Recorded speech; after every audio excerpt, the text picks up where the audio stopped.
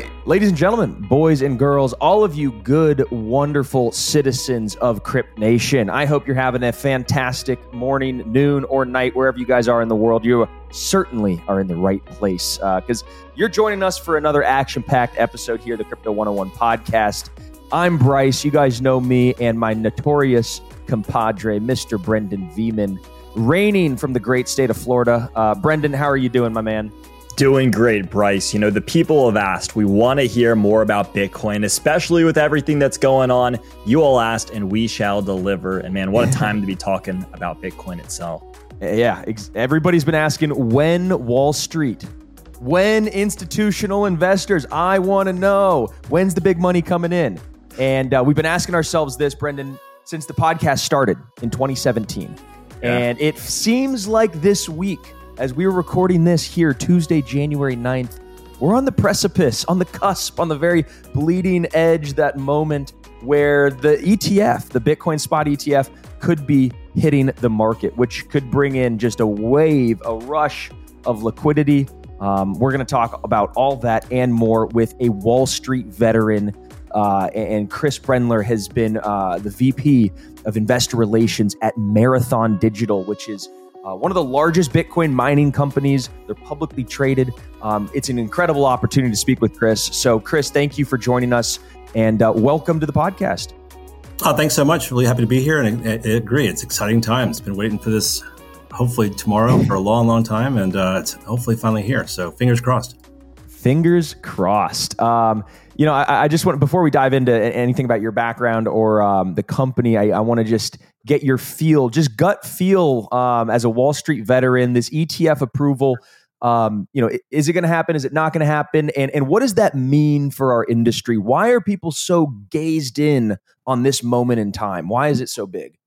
Yeah, it's really a very timely question.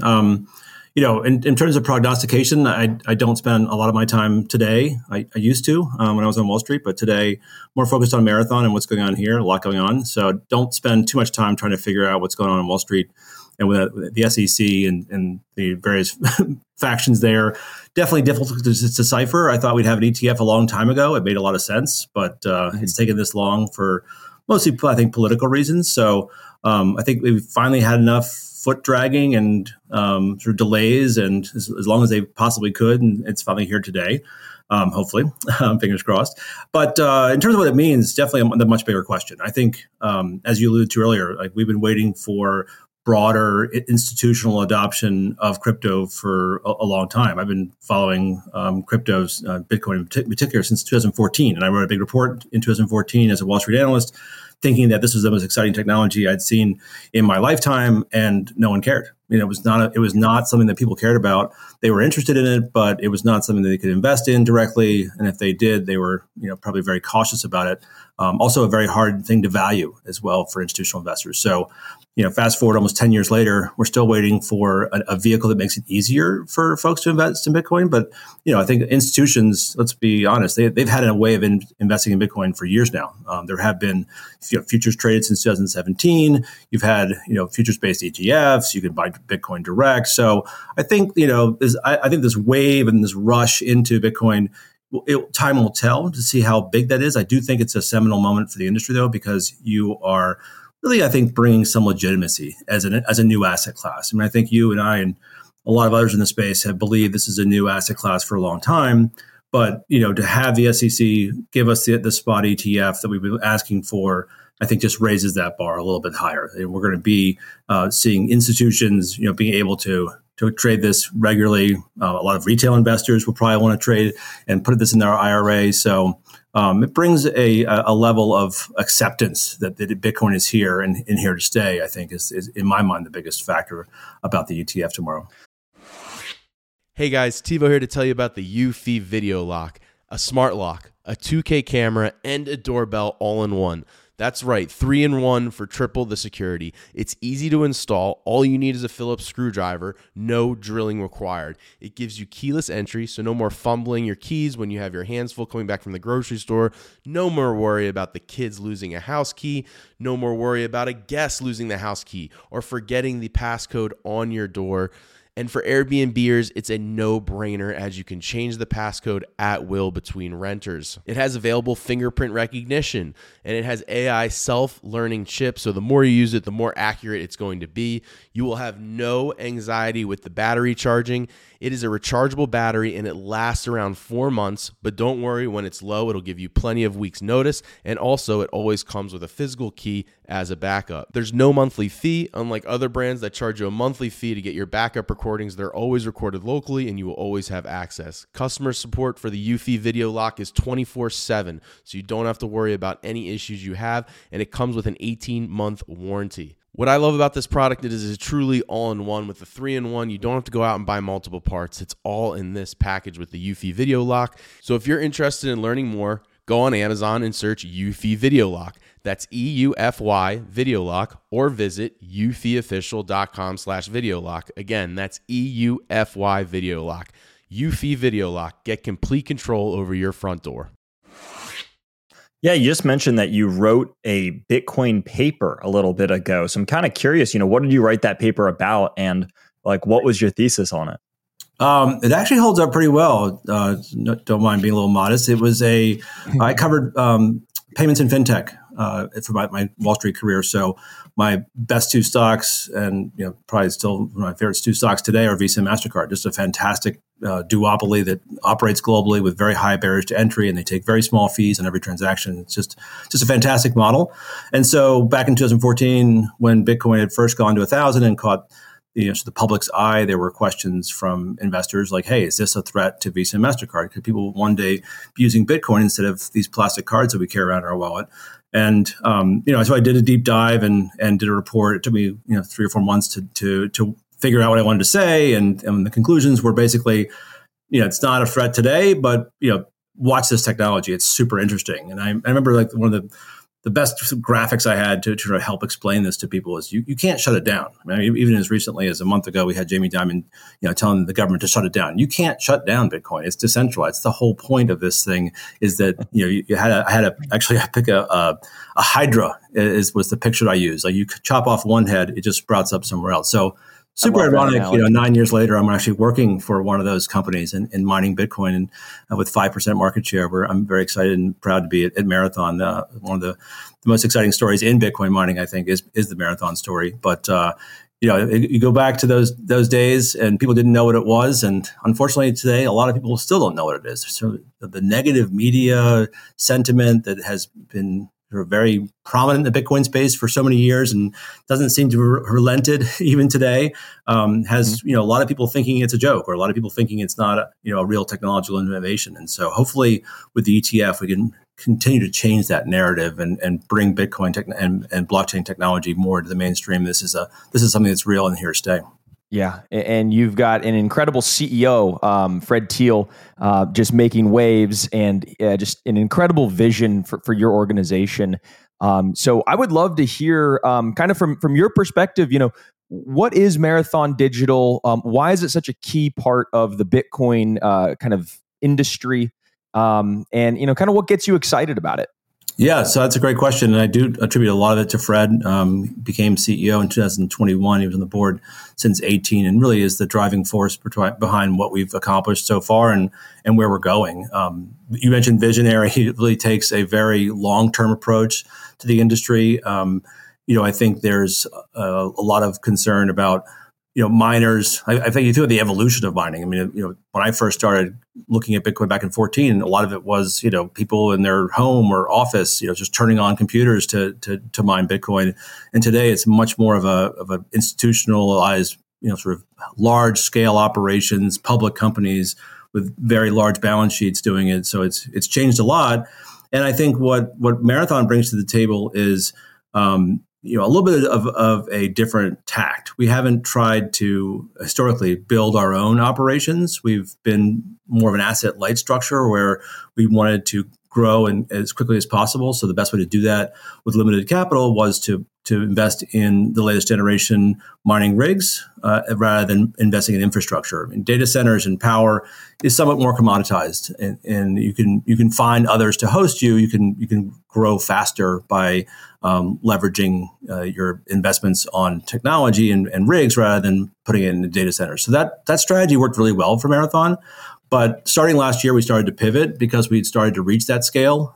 We didn't need to grow as fast, and we had the wherewithal to do it more of ourselves. We also learned some important lessons over that time. So now we're much more of a portfolio approach, we call it. We'll do a hosting transaction if it makes sense to help us grow, but we're also more interested in doing things ourselves, either through a joint venture like we've done in the UAE, or actually buying in our own hosting sites like we did last month when we bought the Generate sites in Texas and Nebraska. So now we actually are going to own our own sites and do some of our own mining. So I think all this comes with a technology bent. I think Fred, his career has been spent in Silicon Valley and technology. So we really invest heavily in technology.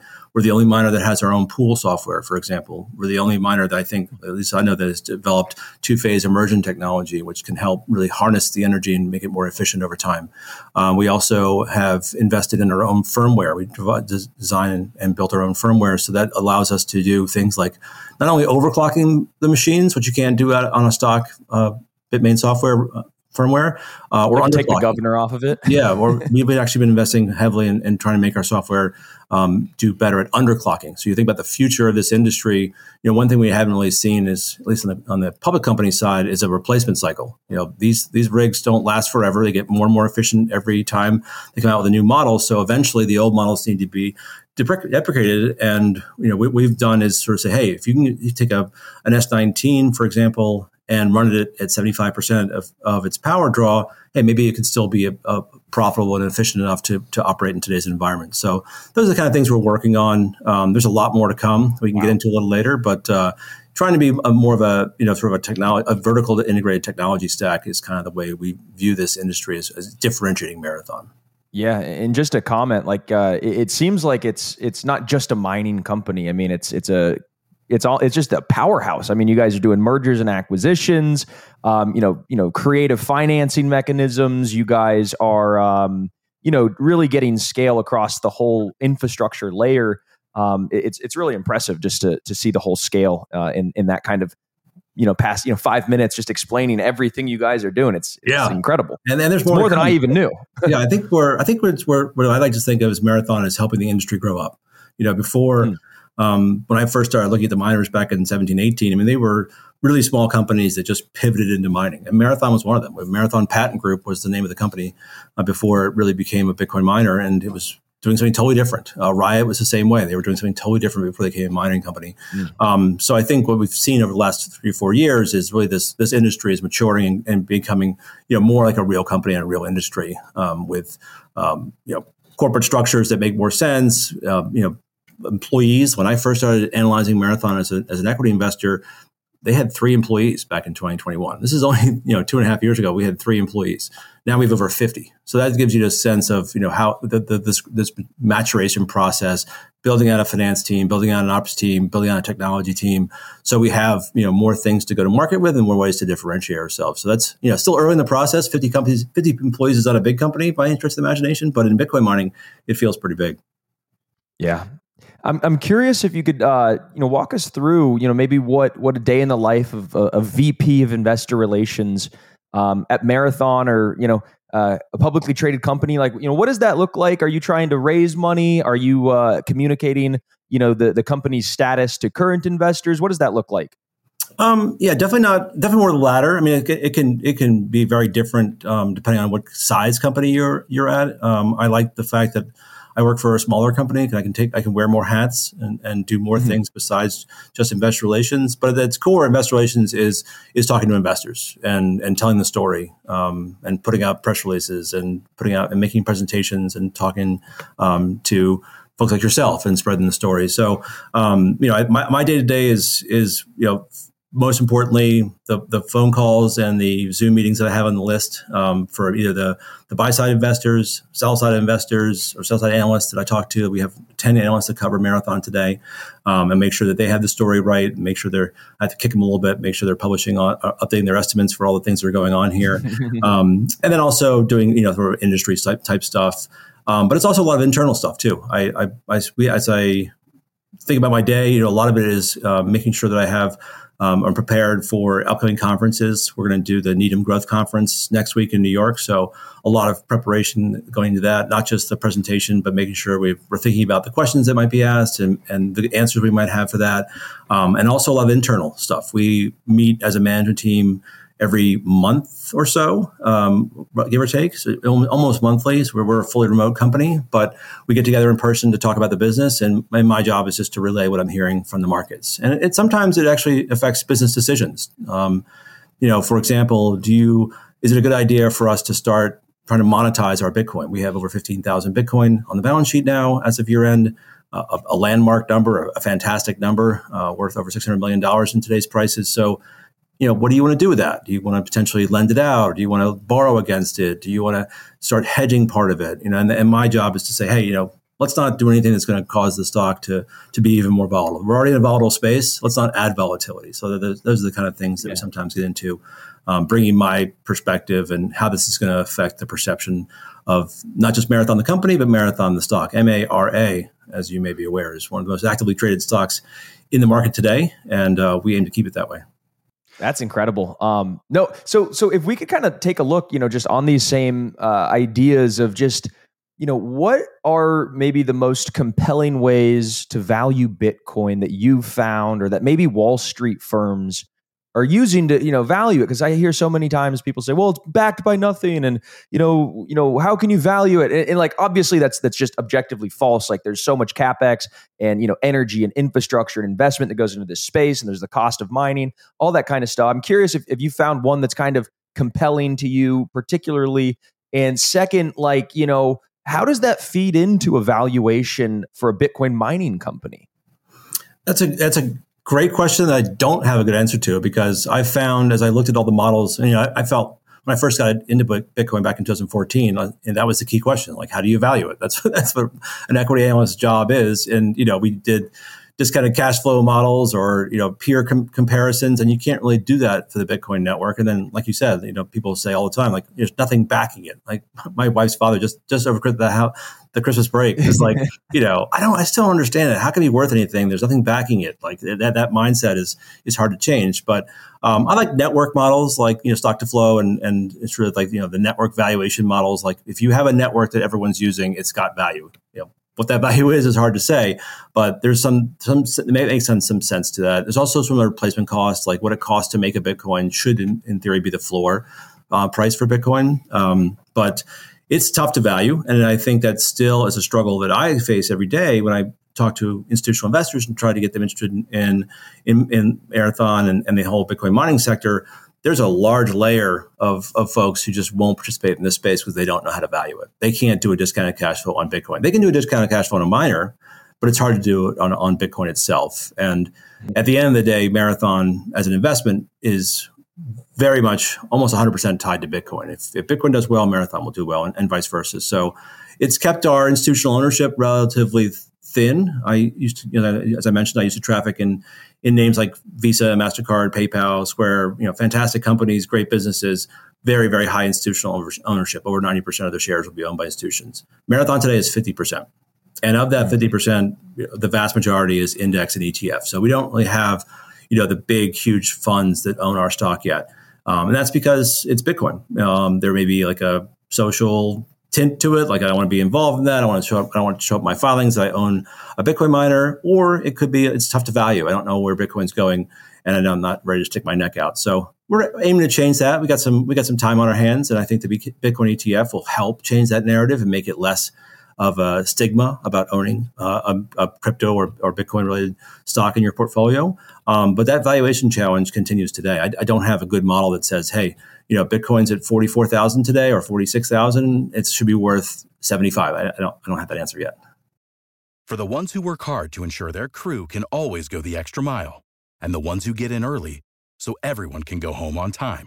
There's Grainger, offering professional-grade supplies backed by product experts so you can quickly and easily find what you need.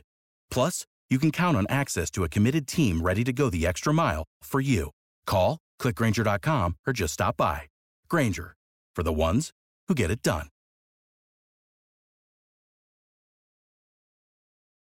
Yeah, I mean, I couldn't agree more with that. And I'm kind of curious, how have you seen Bitcoin mining become maybe more or, maybe even less profitable than before?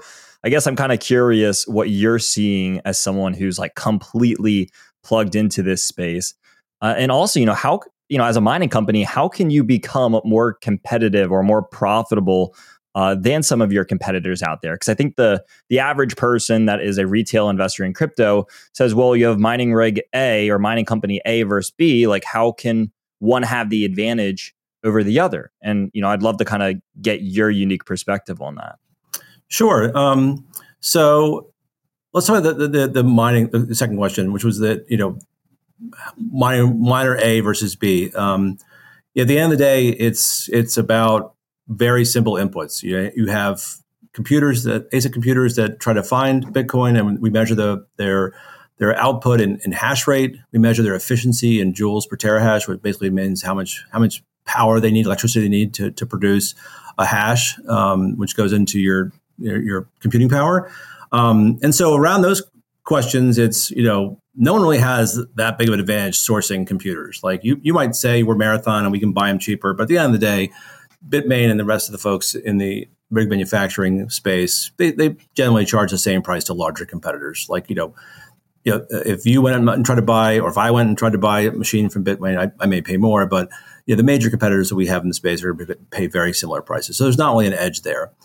Power is by far the most important input here. So given the fact that we're mostly in the United States today, and we also use more of a hosting model previously, and still today for most of our operations, we're paying not only electricity costs, we're paying a fee on top of that to the provider. So APLD, Applied Blockchain, or Applied Digital, they call himself now, is one of our biggest hosting providers. They're a public company. And so you can see their numbers. They make about a 40% margin on their hosting business, which means that we're paying that. So that is a key part of our story today that we're looking to change. And one of the ways we're going to change that is like the transaction we did in December, where we bought 2 of our facilities from Generate Capital. So in those cases, we already have machines at these locations. We're going to take over the rest of the locations. So we have about 64 megawatts of power of the 390 that we bought that we're currently already hosting. They were our contracts that were in these places. So the rest of it will eventually be able to either continue to host other providers or take over for ourselves. But on that 64 megawatts, we're going to get a 30% gross margin lift from owning it ourselves. Just give you an idea of like what kind of margins people are paying. Yeah. And a deal that makes just a ton of sense. Like, oh, wow, we can expand our capacity and lower our costs at the same time. What a great transaction and for a reasonable price. So those are kind of the high level things that people, I think, sort of differentiate on is power. Someone asked me the other day, actually, a buy-side investor was asking, what's the big thing you worry about? And the big thing I worry about is someone coming up with a very, very low-cost solution that we can't compete with. So, for example, there's a lot of hydropower in the world. We're actually now on the ITO dam in Paraguay mining. There's so much excess power there, 7 gigawatts of power. I think that dam produces. Wow. Paraguay gets 3.5. So, and they only need, I think, a peak like 3 for the entire country. And they've got like 7 other dams in the country. So that excess power, you can't really store it today. There's no battery technology that allows you to store electricity at scale. Transmission lines can only go 500 miles, basically, and they're expensive. So a lot of it gets dumped in the ground. And so what I worry about is someone just with a very, very low power cost, just taking over the mining space by just leveraging situations like that and dumping it all into Bitcoin mining. Not something we're worried about today, but that's sort of like the worst case scenario is that there's large, sort of nation state scale mining at very, very low cost. Other than that, we compete with anybody, especially in the United States. The power costs are relatively similar. A lot of folks are in Texas where it's a deregulated electricity market. So you get the ebbs and flows of that market. We're also very heavily invested in Texas at this point, especially with our Generate deal. But we can also differentiate on other things. And I mentioned earlier, our firmware. being able to overclock and underclock and improve efficiency. Our pool software, we think that we capture more economics because we have our own pool, not just the fee that other competitors pay to their pool provider, but also we showed last month that we were able to capture more transaction fees from the spike that we saw in December. So things like that, I think, are kind of like the first step of differentiation. And where we're going next is more leaning even heavier into technology. A great example is heat capture. I didn't realize this until recently, but the Bitcoin mining machines, they throw off a lot of heat, which everyone's aware of, but that heat can be harnessed and repurposed. And it's apparently 95% of the heat can be captured in a Bitcoin mining operation. So you're wasting very little electricity. And so if you can use that heat to heat something that actually needs to be heated, like hot water in a building or a laundromat or a greenhouse, then you can theoretically mine for free because you're using heat to power another revenue generating opportunity, and the electricity ends up paying for itself. So that's something we're very heavily looking at today, is to try to make ourselves even more efficient by leveraging the heat offtake. And this also leads into the whole sort of stranded energy discussion, like our LFG project, landfill gas project in Utah. Like if you had landfill gas, it's such a problem in the United States. There's so many landfills and a lot of it is just wasted into the air or flared, which is sort of a second best bad solution. If you could capture that methane and monetize it, would that be a better solution? Well, the hard part is monetizing it. It's not easy to capture methane and sell it. It's not a very easy process. Just like electricity, it's hard to transport, it's hard to capture. But if you can turn electricity at the site and turn it into a revenue generating opportunity like Bitcoin mining, all of a sudden these projects make more sense. So we see a future where a lot of stranded energy projects get paid for by Bitcoin mining. Otherwise, you don't have the revenue to make it worth the while. So if you look at landfill gas capture in particular, it actually peaked in 2016. It's gotten worse. There's less of this landfill gas being captured because it's expensive. But if you could find some way to pay for it, that changes the whole story. Yeah, that's just crazy. It sounds like people really competing on a geopolitical scale just for really the cost of energy. And I know that there was a lot of craziness in I think it was 2021. China banned mining. Everything went crazy. Everybody's like, they have the cheapest energy. But then now is China back online now? I don't know. How'd that all play out? Yeah, so it's a tough question to answer today. We don't really have good geographic numbers. There used to be a study by the Cambridge Energy Index folks who also put a very high cost on Bitcoin mining, but they've stopped doing that.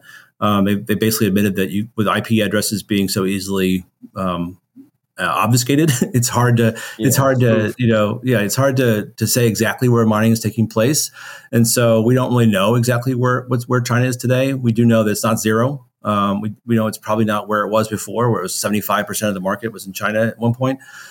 So it's been a big benefit to the whole space, I think. That was one of my biggest sort of bullet points when I was talking about Bitcoin mining stocks in 21 was not only do you have this situation where the mining is now, there's market share available, basically. When China exited the market, there was market share to be taken by U.S. mining companies like Marathon. There's also very high margins back then because the network hadn't adjusted yet. There was more mining share available per terahash than there was historically. So you could, it was kind of a land grab of market share. But it also, I think, gave me personally a lot more conviction in Bitcoin. I didn't like the fact this decentralized network was 75% located in China. And today, I think it's a much more healthy situation. Not only is it not located in China, which potentially has political risk, but you also have public companies. What a great situation to have public companies doing the majority of mining today, where you can actually not only see their annual and quarterly financials, but we put out monthly statements. You can see on a monthly basis how much Bitcoin we're mining, some proxy of where we're going from here, how much Bitcoin we have in the balance sheet. Like it brings a whole level of transparency to the network. And, in my mind, that what's one of the most amazing things about the Bitcoin network is the transparency. It's like people can see every transaction. They can see, you can do all kinds of work and figure out, what exactly is going on. It's all public, so different from the world I came from before, where analyzing payments companies, you get nothing. Like you don't have any idea what's really going on inside those companies because it's all private. And even Visa, MasterCard is massive networks that we use every day. We don't really know a lot what's going on inside the Visa network card companies. But Bitcoin, it's all out there for everyone to see, and it's an elegant, it's a beautiful solution to have such transparency. And I think Bitcoin mining being that transparent as well and sort of matching that transparency is just a great outcome of the China ban. Yeah, there's definitely a discussion that's prominent. I think you referenced the Cambridge report on just Bitcoin's energy usage. I think there's kind of a fallacy out there that Bitcoin is just this kind of bottomless pit for energy that is just all for naught. But it's actually mined a lot with renewable sources of energy, like you mentioned. They're doing the carbon flare sort of recapturing, taking CO2 out of the ecosystem and kind of powering the Bitcoin network. I'm just curious, when you take a look at Visa and MasterCard, they could process 25,000 transactions per second, and they do it for lower energy than it costs to mine Bitcoin. How do you kind of maybe position Bitcoin relative to a payments network like that, just in regards to the energy consumption? Is this something that you think about at all? All the time, actually. I mean, I think that one thing I find very frustrating about the crypto space I mentioned earlier is this sort of anti-Bitcoin sentiment, and they tend to change their narrative frequently. Before, when I first started looking at it back in 2014, it was all about Silk Road. It's all legal activity, and then it evolved to it uses as much power as Argentina does on an annual basis. And so, I think it's a very important part of the story to tell is that it is a positive story for energy, not a negative one. So I think it's a very important part of my job is sort of educating folks on the institutional investor side of why this is not a bad thing for the environment. And, I think that, the fact of the matter is that there's lots of traditional industries that use a lot of electricity. I think the bad news for Bitcoin is it's just public information. You can't go out and easily estimate how much the banking industry or the payments industry uses on an annual basis. It's not easy. It's not an easy calculation to do for Bitcoin mining and Bitcoin itself. It's not an impossible calculation as long as you have an assumption about the efficiency of the network in terms of joules per terahash for the machines, as well as what electricity costs they're paying. You can come up with a pretty close approximation of how much electricity the network is using. So I think, it suffers from some of the stigma that's, sort of anti-Bitcoin that's come up, throughout the years. I think I've listened to some of your podcasts in the past. Liz Warren, she doesn't like Bitcoin because her bank supporters, right? It's not that hard to figure out, like that she's trying to protect the establishment, and it's not anything to do with Bitcoin. So the more we can prove that Bitcoin is good for energy development and do things like the landfill gas and other things we've got in the works, talk about stranded energy and how it's not as simple as you think it is. We're not wasting electricity. I think Bitcoin mining is actually one of the most efficient industries when it comes to electricity consumption in the world, partly because it's designed that way. I mean, the beauty of this network and its design is shocking in so many ways how perfect it is. But the fact that every 4 years the reward gets halved, and it's coming up in April, it just forces the entire industry to get more efficient. Systematically, it forces the industry to get more efficient, and also forces the industry in some ways to be more on renewable power too. I think if you think about electricity as your biggest cost, you need to be as renewable as possible because it's going to be cheaper. And if you can find landfill gas for free, even better. But I think that's a very big sort of misnomer in the industry that we're trying to change. Is that yes, it loses electricity, but it is one of the most efficient, energy efficient industries in the world, and it also gets forced every 4 years to become more efficient. So we'll be looking forward to seeing what happens post the next halving, because I do think that will be interesting to see what happens to all these miners that don't have the efficient rigs, and they have to. What are they going to do with them? They're going to be able to find ways to repurpose them, and sort of like we were talking about earlier, like underclocking them. But you can't do AI with Bitcoin mining rigs. You can't even do Ethereum, obviously, because it's not an option. But there's not that many other uses for ASICs other than mining Bitcoin. So this replacement cycle will be interesting to see what happens. But it is part of the software and the elegant design. We are forced to get more efficient every 4 years as an industry. Yeah, I think the halving is a great segue here, because that seems to be what everyone's thoughts are kind of gravitating towards, especially as this ETF chapter is hopefully coming to an imminent positive conclusion. But the gears are kind of shifting towards the halving, and people have a lot of questions about it.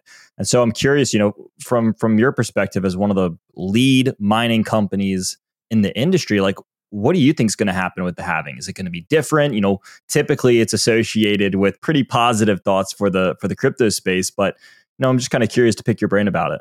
Yeah, no, it's really a very hot topic, and it's funny how the ETF has sort of overtaken the halving as sort of the hot topic of the day, and I'm sure it's going to change because hopefully the ETF's almost here, and the halving's only 3 months away now. So it is a on the surface a negative event for Bitcoin mining companies because your reward is getting cut by half.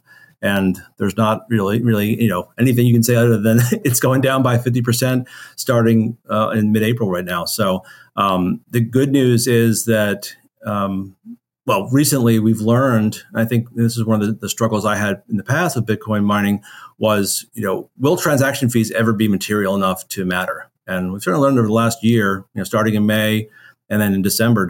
We had over 22% of our Bitcoin mined was through transaction fees. Just an amazing number when you think about it. Over 380 Bitcoin of transaction fees in the Mara pool in December because of network congestion and ordinals and other things going on. But at the end of the day, it sort of helped me think, hey, this is not the end of the world. Then when halving comes, because if the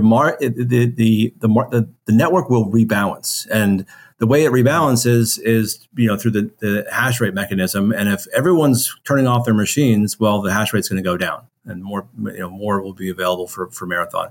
If Bitcoin price rallies like it tends to with the halving, then we may see mining the hash rate come down less, and some of the less efficient miners continue to mine. But at the end of the day, as long as you're in the top quartile, which is our goal to be in the top quartile on a cost per coin basis, you're going to be fine no matter what. And I think what the transaction fees have shown me recently is that we're going to be fine for a long time. I mean, I think there's some view that, okay, well, you're going to be good for this halving, but when you get to the next halving and you're down to 1 and a 16th, or the next halving after that and 32, it's less than 1 Bitcoin, unless Bitcoin's at, name your price 100, 200,000, your guys are going to be out of business. Like, no, that's not true. That's not true at all. If Bitcoin could still be at 50,000 or even 30,000, the network will rebalance. There has to be mining to keep the network flowing. And if they don't make any money, they're going to turn off. So as long as we're in that top quartile of costs, I think we'll be fine no matter what. Obviously, I think it's a better outcome and a happier outcome if Bitcoin price is rallying and everyone's still in business. But even on the alternative where miners are having to shut off, I think we're in a good spot too. We have about $1 billion of cash in Bitcoin on our balance sheet as of December. And we showed recently that, we're not sitting on our hands with that cash. We're looking to take advantage of disruption in the market, and the Generate Capital was just hopefully one of many, sort of highly accretive, attractive transactions that we can do to improve our financial profile and hopefully help out some of our brethren who may not be able to continue operating. So we'll see, I think, an increased M&A cycle for sure post halving. We'll see a lot of the older rigs shut off. We'll see for the first time companies say, "Hey, we're not profitable in this part of our business anymore, so we're going to turn off." I think BitTier actually announced that in their monthly update in December. They turned off about 8,000 rigs that were older generation machines. You'll see a lot more of that, I think, post April. Yeah, no, I completely agree, and I think I love kind of the comment you made just about how the halving forces everybody to adapt and become more efficient. On so many different ways, Bitcoin seems to me just like a living organism. It really is. It adapts. It breathes. You see its hash rate go up, and miners get priced out, and it falls, and miners get priced back in, and it's really an interesting song and dance that Bitcoin does, and it's really fun to be a part of.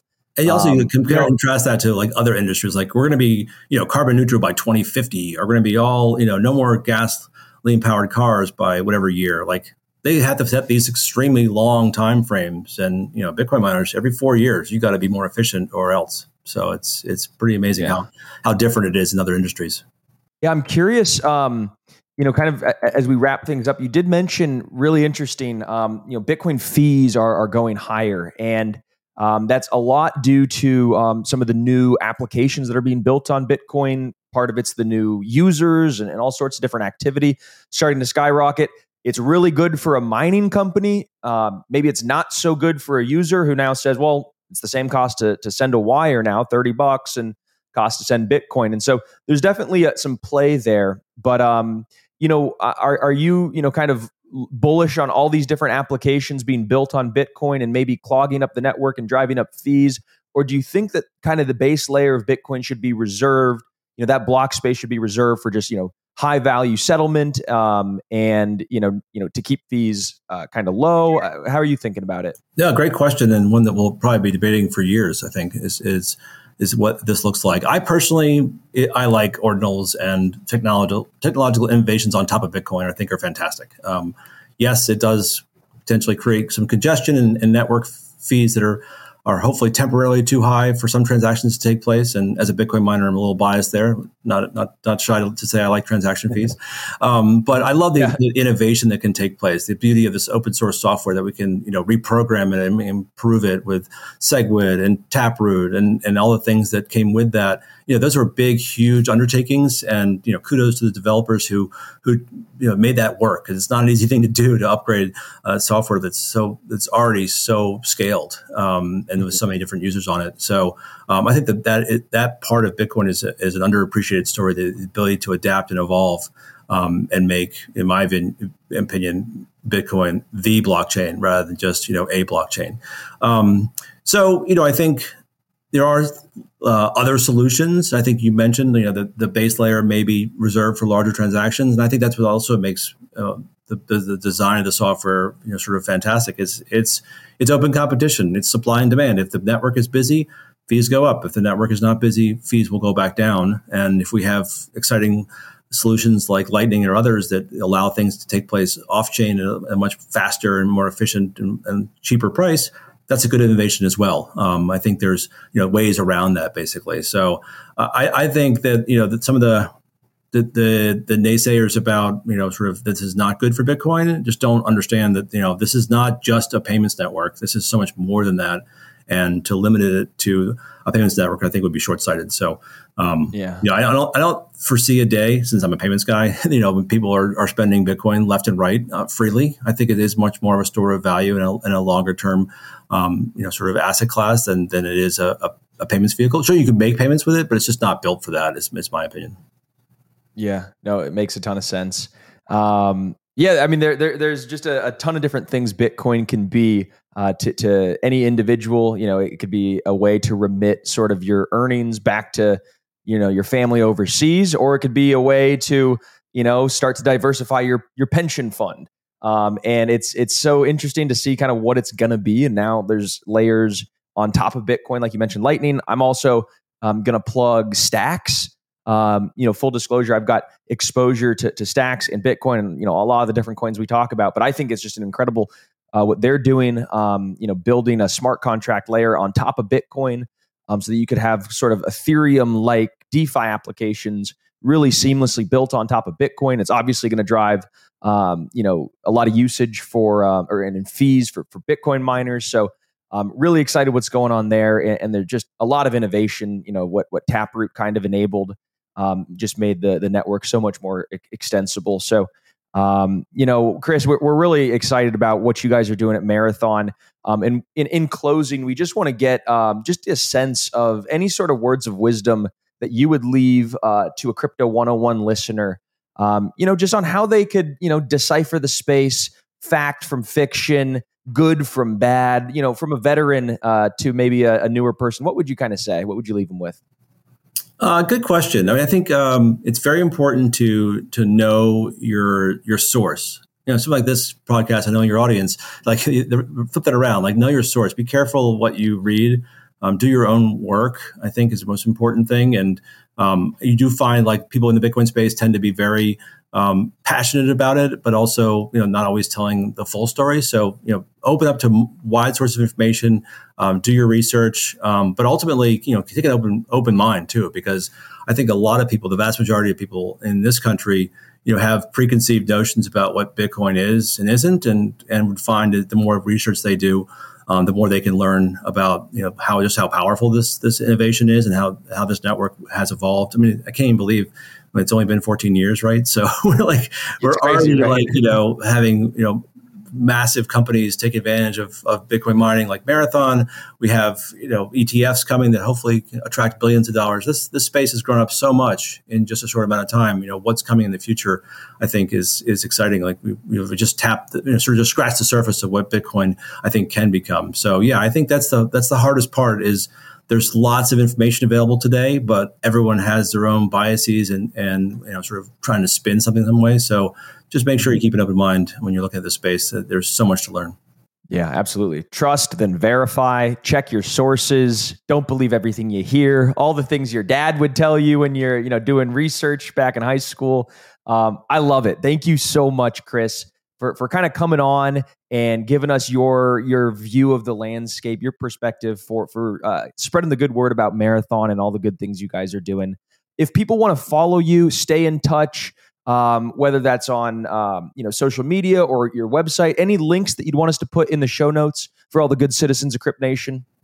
Yeah, definitely want to follow Marathon Digital. We keep a pretty active social media presence. We have a whole team of guys who are making sure we spread the word, not just about Marathon, but what else we're doing. And also would follow Fred. Fred's kind of our go-to sort of prognosticator, economist, everything in between. He's an excellent follow on Twitter. The ever faithful chief. Yes. I love it. Great shout out to Fred. Hope you enjoyed your time on the podcast. Hope everybody at home enjoyed their time with Chris today.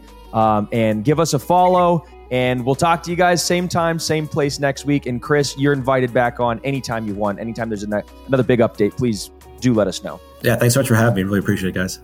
Absolutely. All right, everybody. Take care.